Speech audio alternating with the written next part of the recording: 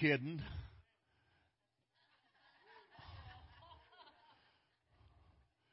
Heckling is not allowed in the service. It's good to have you, Alberto.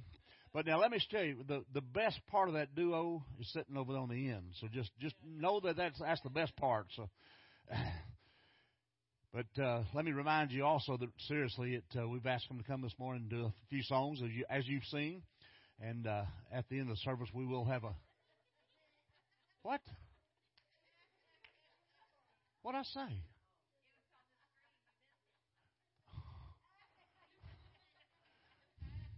I tell you what, this is not the comedy service. If you will, get your Bibles and turn with me to Luke chapter 9. As Alberto has already said, now I've used this title before, but this is a different message. So if you see the title and think, I've heard that before, I can go home. No, you got to stay with us. The cost of discipleship. Would you stand with me as we read these verses? Luke 9, 57 through 62. Luke chapter 9, 57 through 62. Now it happened as they journeyed on the road that someone said to him, Lord, I will follow you wherever you go. And Jesus said to him, Foxes have holes and birds of the air have nests, but the Son of Man has nowhere to lay his head. Then he said to another, Follow me. But he said, Lord, let me first go and bury my father. Jesus said to him, Let the dead bury their own dead, but you go and preach the kingdom of God. And another also said, Lord, I will follow you, but let me first go and bid them farewell who are at my house. But Jesus said to him, No one, having put his hand to the plow and looking back, is fit for the kingdom of God. Let's go to the Lord in prayer. Dear God, we thank you, Lord, for this day we've had already. Thank you for Brother Alberto as he came and sang these songs, and we just thank you for the message those songs had to each one of us. And now, Lord, let us take that internally, and, Lord, we would grow from that and see what we've got here.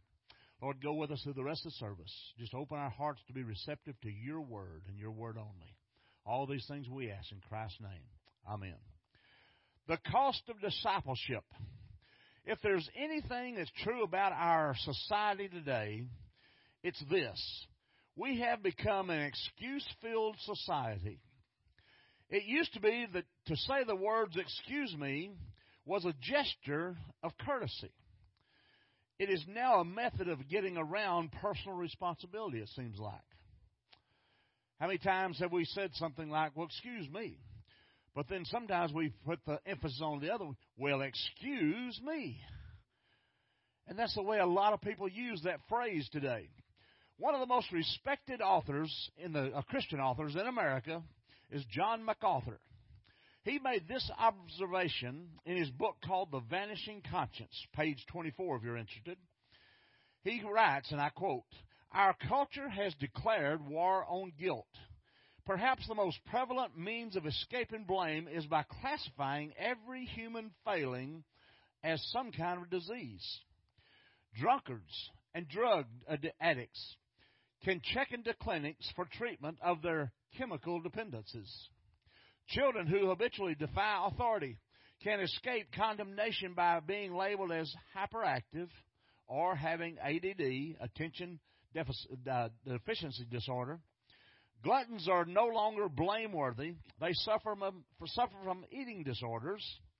Even the man who throws away his family's livelihood to pay for prostitutes is supposed to be an object of compassionate understanding. He's addicted to sex. That's the nation we live in nowadays. It's everywhere. Several years ago, a newspaper carried this article, and I believe that Miss Ann Lenders at the time, or her associates, whatever it was, picked this up and put it in the newspaper, and I cut it out one time, but it's real good. But it's, as the evening news commentators might say, folks, I'm not making this up. Let me give you some excuses people gave for actual accidents that happened and how they try to get out of the blame for it. Number one, coming home, I drove into the wrong house and collided with a tree I did not have. Number two, I collided with a stationary truck coming the other way. Number 3, a truck backed through my windshield into my wife's face. Number 4, a pedestrian hit me and went under my car. Number 5, the guy was all over the road. I had to swerve a number of times before I hit him. Number 6, I pulled away from the side of the road, glanced at my mother-in-law, and headed for the embankment. Don't use that one, guys. Number 7, in my attempt to kill a fly, I drove into a telephone pole.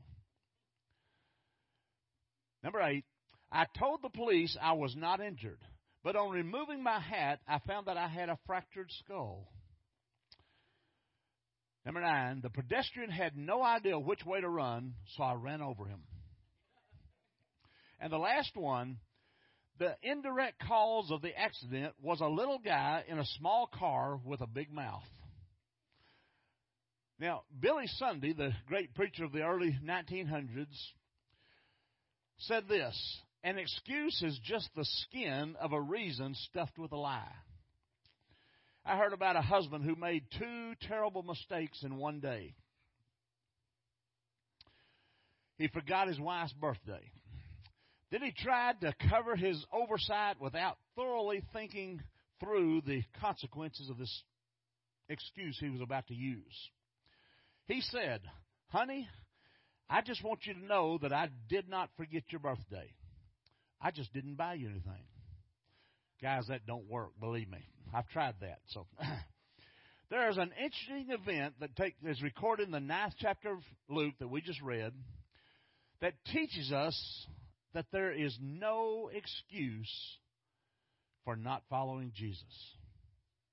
There is no excuse. I don't care which one you come up with. There's no excuse for not following Jesus, according to this passage we just read. Can you think of times when you've tried to come up with an excuse? Now, I've shared over the years that I've had people that I was witnessing to and so forth, and I've got this little question I always try to put in the conversation. Sometimes it works, sometimes it doesn't. But it's just simply this. Can you think of any reason that you could give God that God would accept as to why you cannot accept Jesus Christ over your life?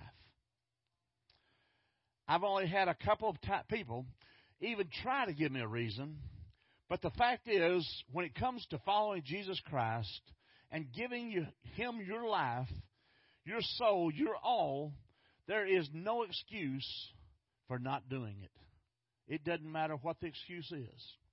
Here's 3 men we just read about, and each one of them have a different story, but it came to the same result each time. 3 men were given the opportunity of following Jesus, and each one gave a different excuse for saying no. You're going to see that their problem was not that they could not follow Jesus, but rather that they would not follow Jesus. And I'm convinced in our day and time today that that's exactly what we face most of the time. It's not that they cannot, they just don't want to. They don't understand the implications. They don't understand the eternal consequences of it. Notice the 3 problems each man presented in refusing to follow Jesus. Number 1, the uncounted cost.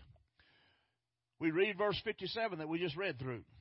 Now it happened as they journeyed on the road that someone said to him, "Lord, I will follow you wherever you go."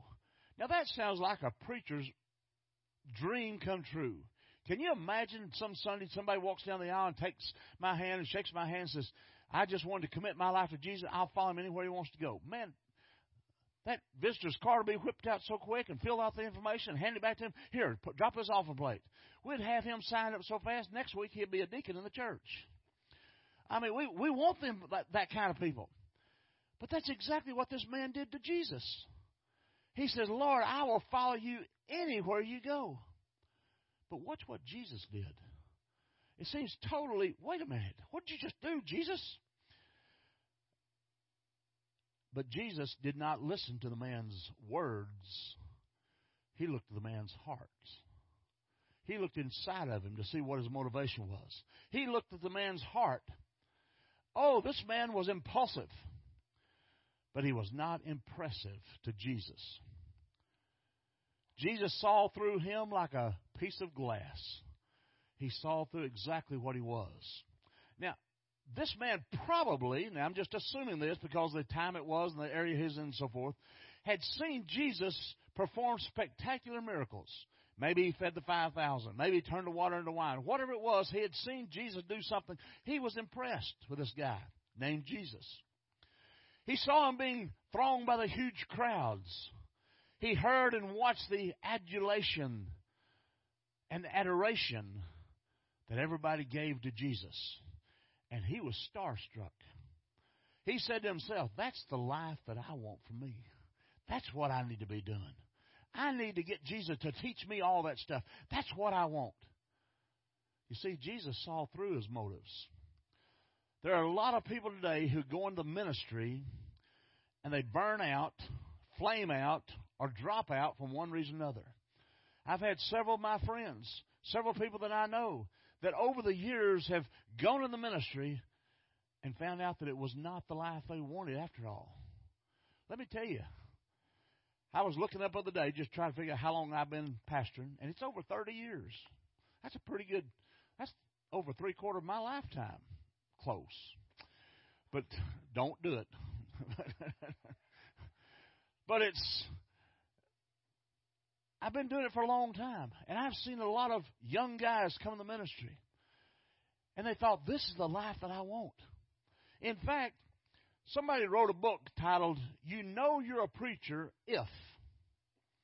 One of the pages reads like this. You know you're a preacher if people are always asking you, and what else do you do for a living? You see, most people never see the letters that come in, the phone calls that must be returned, the problems that must be solved, the criticism that must be heard, and the rumors that must be stopped, or the people that must be seen. I remember the first church we were ever at, and this, as God is my witness, actually happened. We had preached our sermon. We'd become voters in like the week before, whatever it was, and I was my first time at bar. It was a good one too. And this little lady come through the back doors. Our doors back like right here between the aisles, and I was standing there. Boy, I was excited to be at this new church and everything. And she looked at me and she said, "Well, you're not as good as the last one we had, but I guess you'll work." I didn't know whether to say thank you or get out of here. But let me tell you something. You won't believe how many times I've been yelled at, fussed at, phone calls. There come one time in our ministry, and this was not too many years ago. Well, it has been quite a few years ago. My son was playing baseball, and I was helping another guy coach the team. And my wife had come out to the practice. I don't think it was a game. I think she's out of practice. And one of our members had died that day. And because she didn't tell this lady about it, she called her up on the phone and chewed her out. Now, folks, let me tell you something.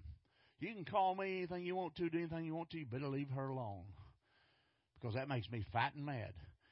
He called her up and literally chewed her out because she didn't tell him. I mean, we're out of baseball. Didn't even think about it. The next morning, he called me up and said, he started on me and just raking me over the coals. I mean, this actually happened.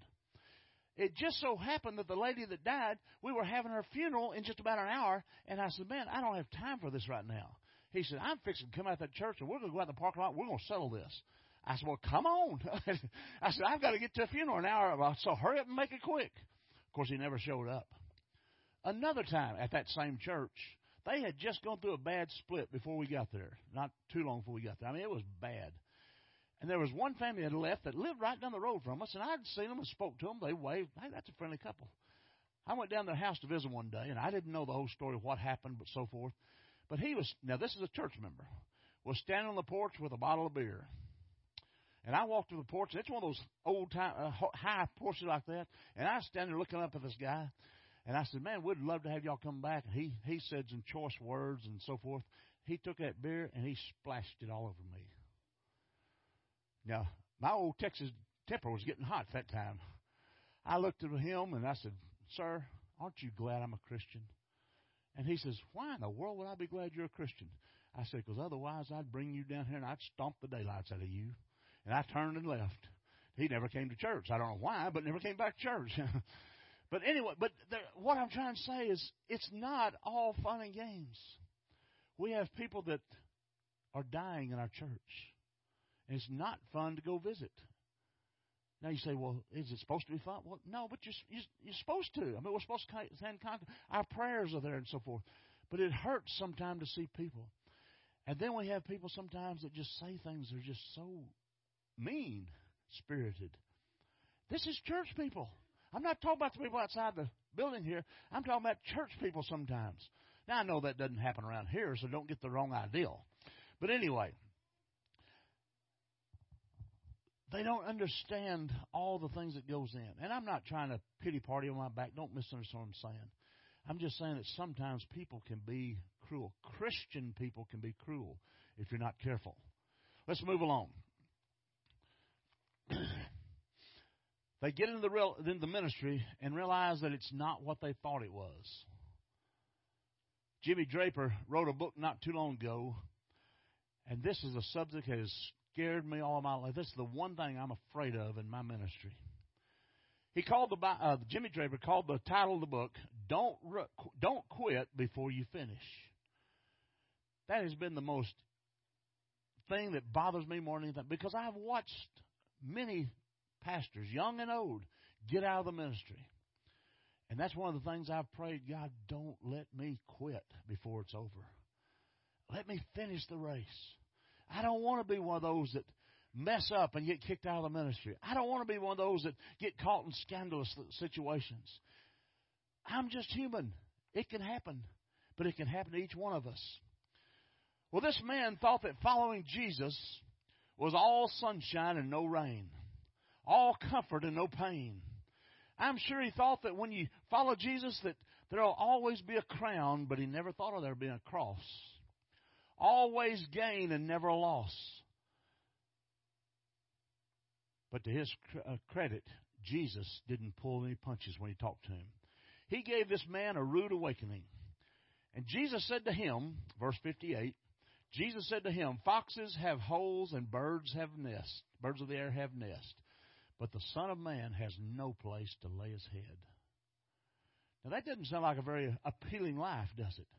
But this guy saw the glimmer, the glitz, all the good things, and he wanted that. But watch what happens. One thing I love about the Lord Jesus Christ was he never painted an overly rosy picture about discipleship. You won't find any health and wealth sermons on Jesus' lips. He never promised a Rolex on every wrist, a Mercedes in every garage. He never promised that. In fact, he never even promised a diamond ring on every finger.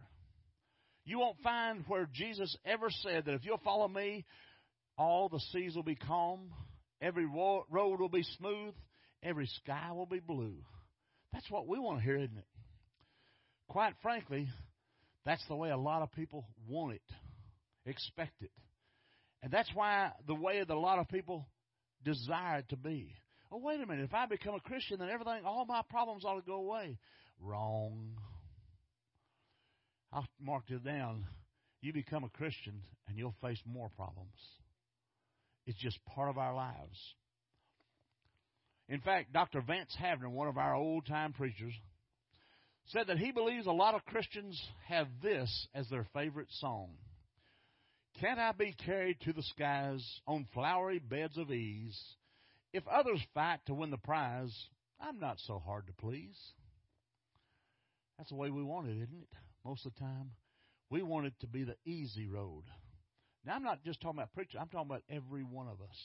If you claim the name of Christ, expect some trials in your life. It don't matter what it is. Well, Jesus just made it plain. And if you follow him sometimes you're going to have to do without. Why does he do that? I don't know. One of these days I'm going to ask him. Why is that? Because he's teaching us lessons as we go through life. The greatest things you can learn is when you go through hardships. We all go through sickness. We all have death in our families. We all have challenges. Why is that necessary?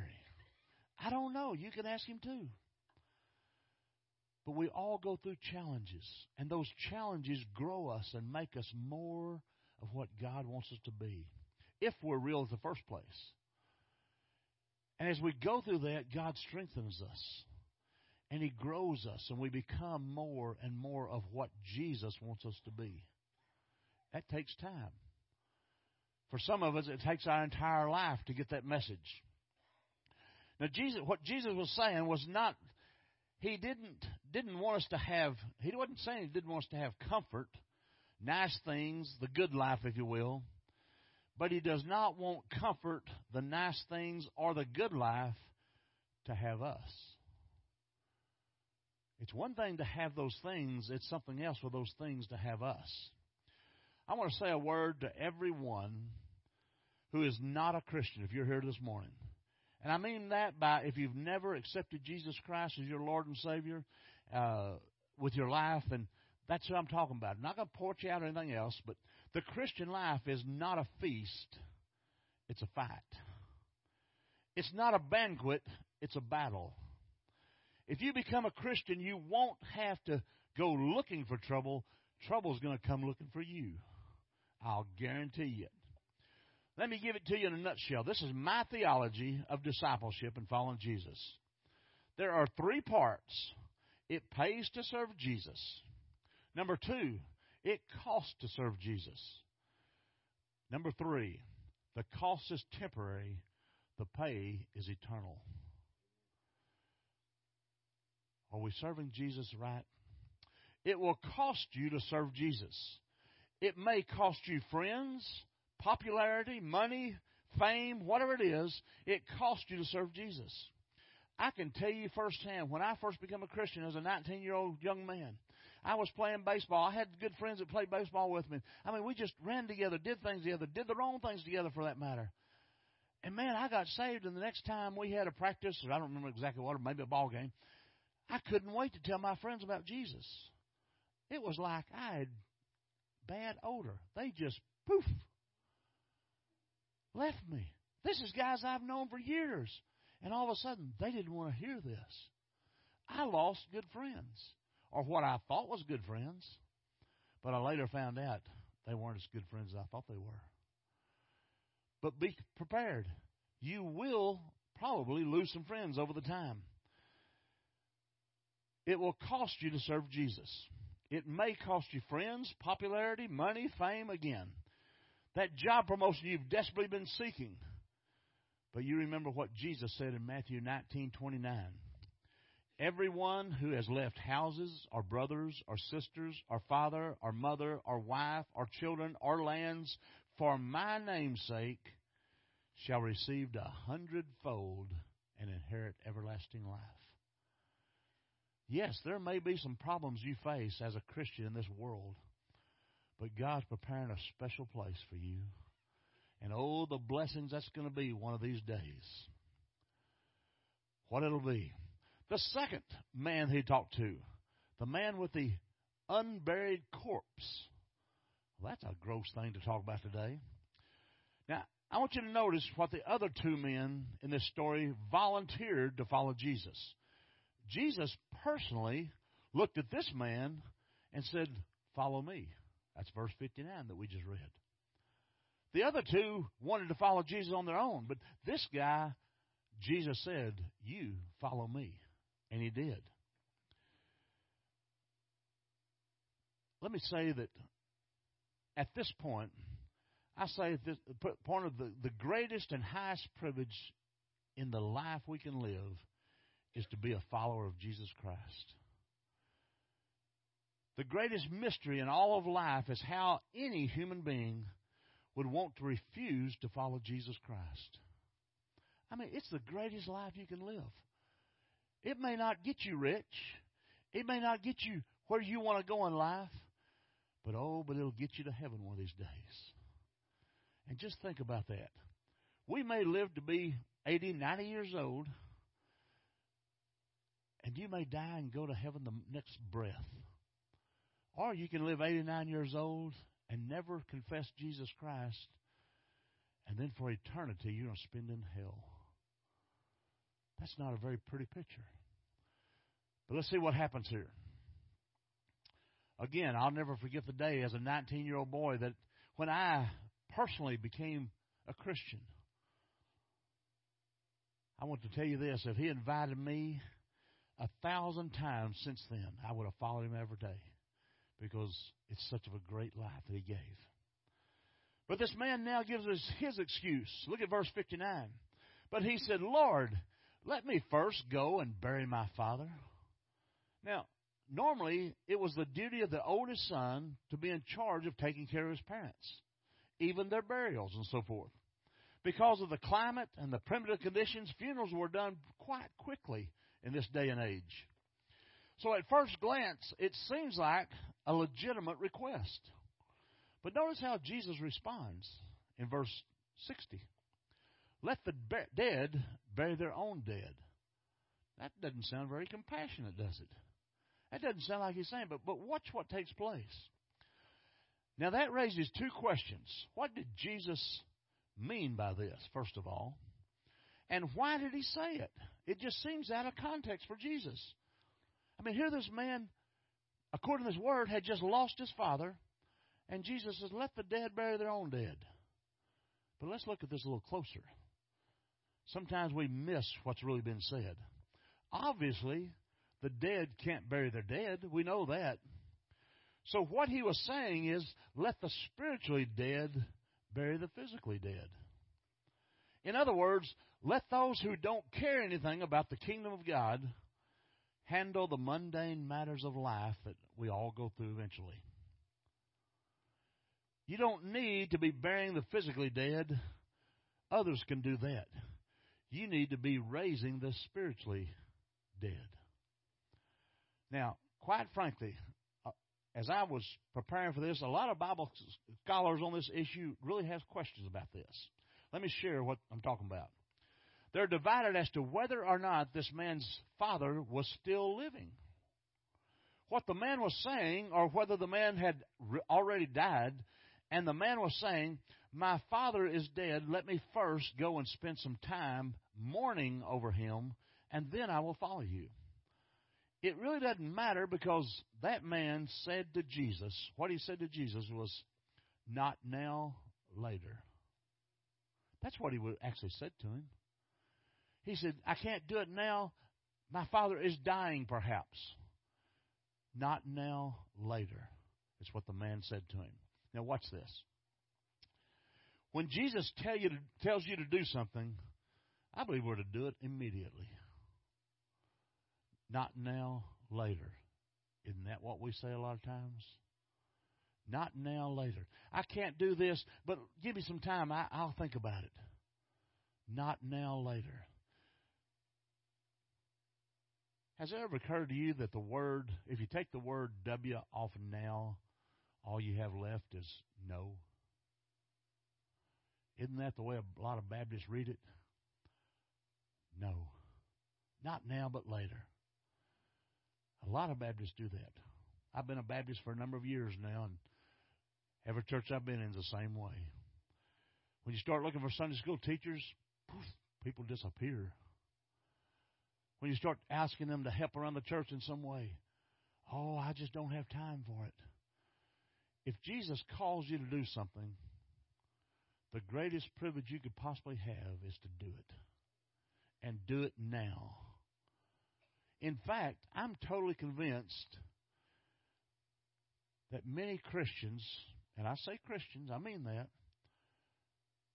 don't have the Christian life they want because not now, later.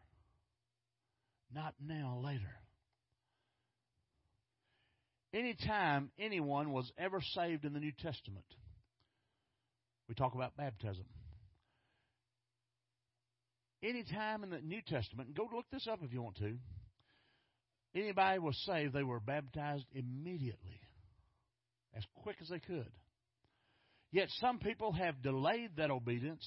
Did you realize that baptism is the first chance after you become a Christian to obey and follow Jesus? And so many people, not now, but later. You see what Jesus is saying? He's not talking about the man that died or didn't die. We don't know. It doesn't say. He's talking about our attitudes. Are you following Jesus?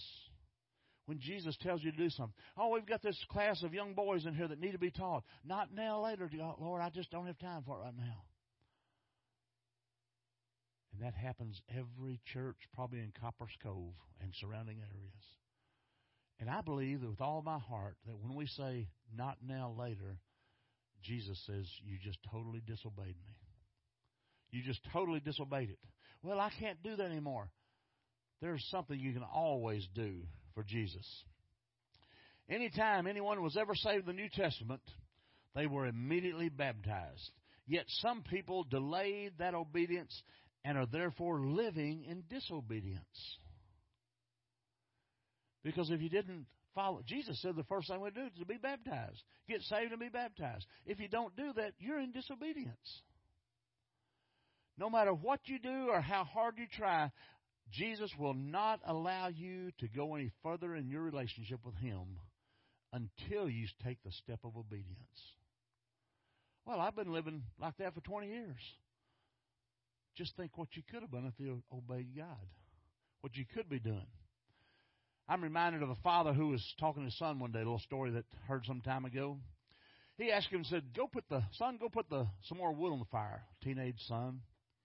The son said, I'll do it later. The dad said, son, if you don't mind, go put some more wood on the fire.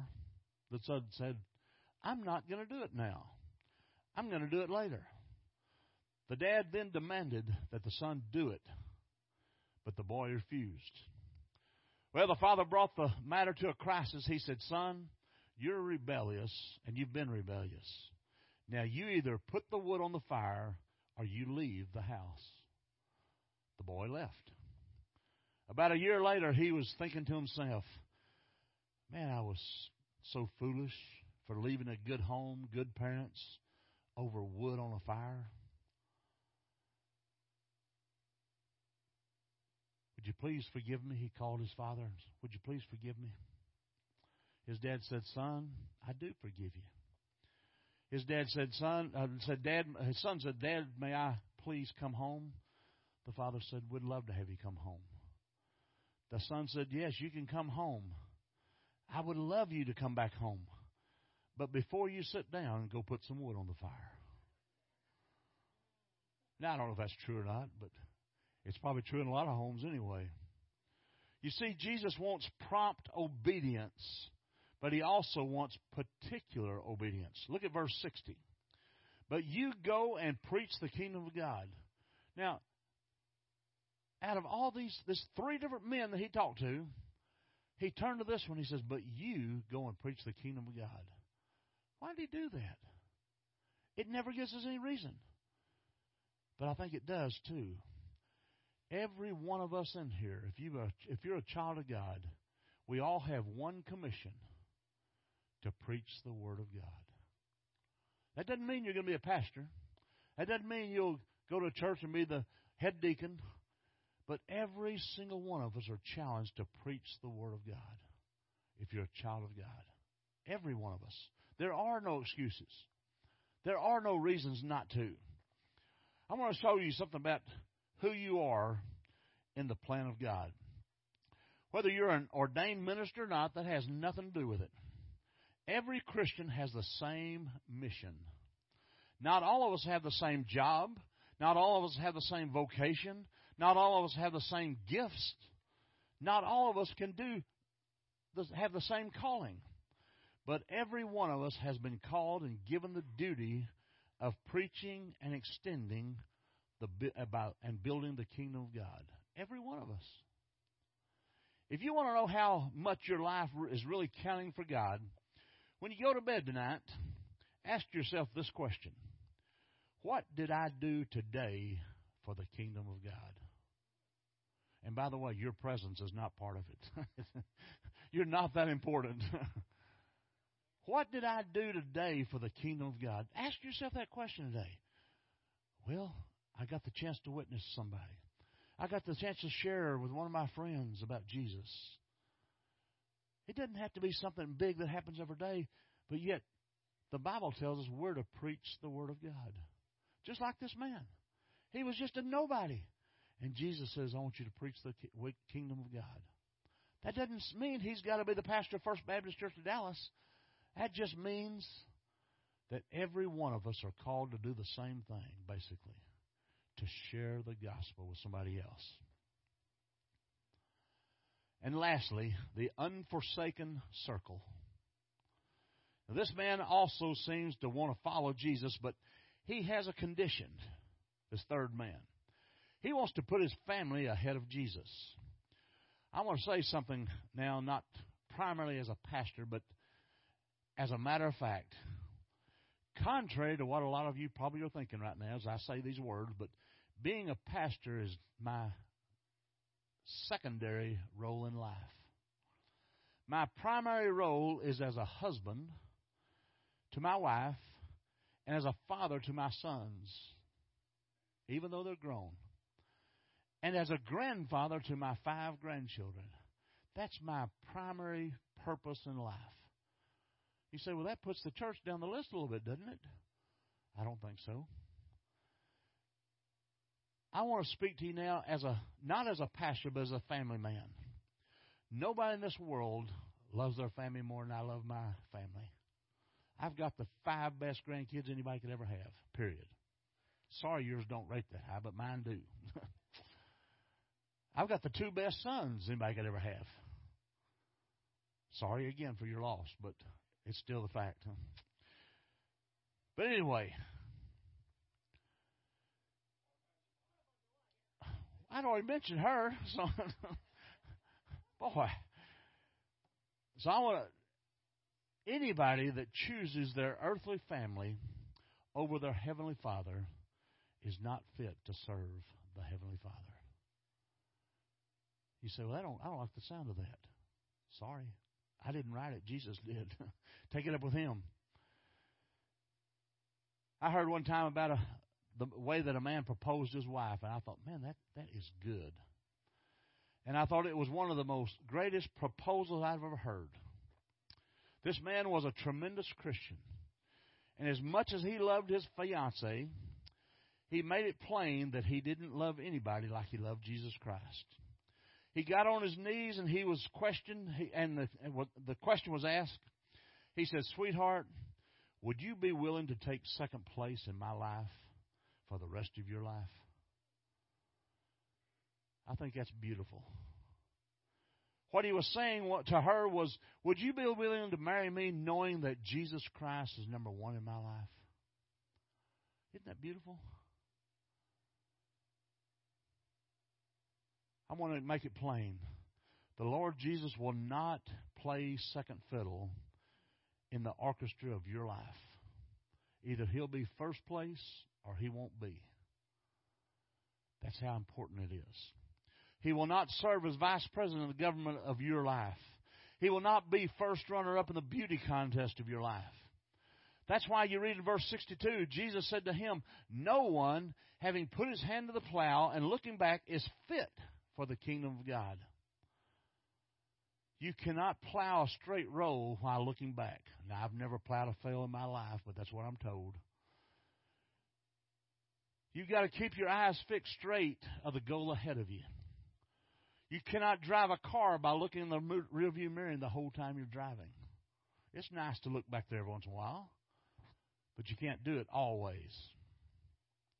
Jesus said you cannot follow him with a double mind, trying to look in the 2 different directions at the same time. He wants your full attention, your full affection, and your total allegiance is what he wants from each one of us. In just a moment, I'm going to give you the greatest invitation, the greatest opportunity, the greatest privilege you're ever going to have in your life. I'm going to give you an opportunity to say today, I want to follow Jesus totally in my life. You say, well, you're talking to a bunch of Christians. What's the difference? Just because you're a Christian does not mean you're totally following Jesus. Can you imagine this church next year if everybody that's sitting right here became full-fledged followers of Jesus Christ? There wouldn't be enough seats to hold the people that be here. And all we have to do is do what Jesus told us. Go and preach the kingdom of God. That's it. I could go out and speak to 25 people this week. But just imagine what if you went out and spoke to 2 this week. You'd have 10 times as many contacts as I could have. You see, sometimes I think we take church too lightly. Let me make it plain. There's no excuse for not following Jesus and not following Him with all of your heart. You can make all the excuses you want and try to make yourself feel better. But Benjamin Franklin said, I quote, "I have never known a man that was good at making excuses that was good at anything else." The fact of the matter is, if you excuse yourself from following Jesus, you will regret it for eternity. Did you hear what I said? You'll regret it for eternity. Wait a minute. I'm saved. I'm going to heaven. I'm just not following. Can you imagine standing before Jesus and He said, "I asked you to go preach the kingdom. You didn't. Why not?" You'll regret that for all of eternity because you didn't do what Jesus told you to do.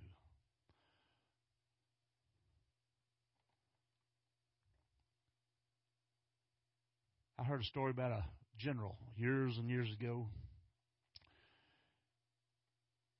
They went to do battle with an enemy that was way overrated for them. They didn't match up in any ways. He had taken his army by boat to meet the enemy, who dramatically outnumbered his own forces. When all the soldiers had gotten off the boats, he ordered the boats to be burned. As they watched the only way they could escape go up in flames, the general turned to his men and said, "You cannot escape, so there are only 2 options. Win the battle or die." They won the battle. If you want to live a winner and you want to die a winner, you must burn your bridges behind you before it's too late. Let me close with this true story. This is a true story. In 1904, a young man graduated from high school in Chicago, Illinois. He was a member of the Moody Bible Church where R.A. Torrey was the pastor. His name was William Borden, the heir to the Borden Dairy Estate. He was a multimillionaire by his family. For a graduation gift, his parents sent him on a around-the-world cruise. He went to Hong Kong, through Asia, through Egypt, through Middle East, throughout all the capitals of Europe. He would write letters to his parents describing the compassion and the burden that he got for those thousands and millions of people that he saw. Finally, in one letter, he wrote to his mother, "Mother, I believe God is calling me to the mission field." In another letter, he said, "Mother, I'm sure God's calling me to be a missionary. I'm going to give my life and prepare for the mission field." He came home and spent 4 years at Yale University. He was tempted to forget his education and go straight to the mission field, but he said, "I want to be as prepared as possible." After that, he spent 3 years at Princeton University. While he was in college, he anonymously gave away over $70,000 to the cause of missions. This is back in 1904 area. As he graduated from the seminary and prepared to go to the mission field, he wrote 2 words in the back of his Bible: "No reserves." He had made up his mind to live by faith, trust God for His power, and that there would be nothing he held back in his Christian life. After he graduated, he was offered many outstanding jobs. He turned all of them down, and he wrote 2 more words in the back of his Bible: "No retreats." He said, "God has called me. I am going. I am not going to look back. My hand is on the plow." He sailed for China to work with a group of Muslims in China. He went to Egypt to work with the Muslims in Egypt. While he was in Egypt, he contracted cerebral meningitis and was dead within a month. Now, there are a lot of people who would say, "What a waste." He spent all that time preparing for the mission field, and then he died. But he had written in the back of his Bible 2 other words before he died. Not only under the words of no reserves and under the words of no retreats, he had written these words, and no regrets. My friend, I've been following Jesus now for over 40 years of my life. And I can tell you, if you come to Jesus and get to know Him like He's supposed to know Him, with no reserves, no retreats, and no regrets, it's the greatest life you'll ever follow in your life. There's nothing better. Nothing better. Oh, you may face hard times. You may even die. But don't regret it. You've had a chance to live for Jesus. Now, in closing, are there anybody here, and I'm not going to ask you to raise your hand or anything else, but you're a Christian. You know you're a Christian. But you also know you've not been the kind of Christian you need to be. Is that you this morning? In just a moment, we're going to say a prayer and have an invitation. Folks, I believe our church is set for God to do something in this church. I don't know what it is. He may have to get rid of me before He can do it. I don't know. But I know this. God wants to do something great in Robertson Avenue Baptist Church. And I believe this time next year we'll see whether we were ready for it or not. We've got things planned this year. We've got our Mission Cove planned already. There's something come up in March at spring break that we're going to do. We're trying to reach out. Are we going to do what God calls us to do? Every one of us, go and preach the kingdom of God. That doesn't mean you have to stand behind a pulpit in a church.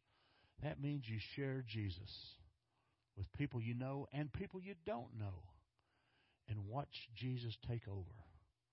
Let's stand to our feet. Dear God, we thank you, Lord, for this time you've given us. As we come to close the service, we just ask that you would just move among us. Lord, we've heard inspiring music. And Lord, now we've heard the message that you've put on our hearts. And Lord, we just ask now that we, each one of us, would analyze it. And Lord, that we, if necessary, use these steps at an altar to come before God and say, Lord, I just want to be more of what you want me to be.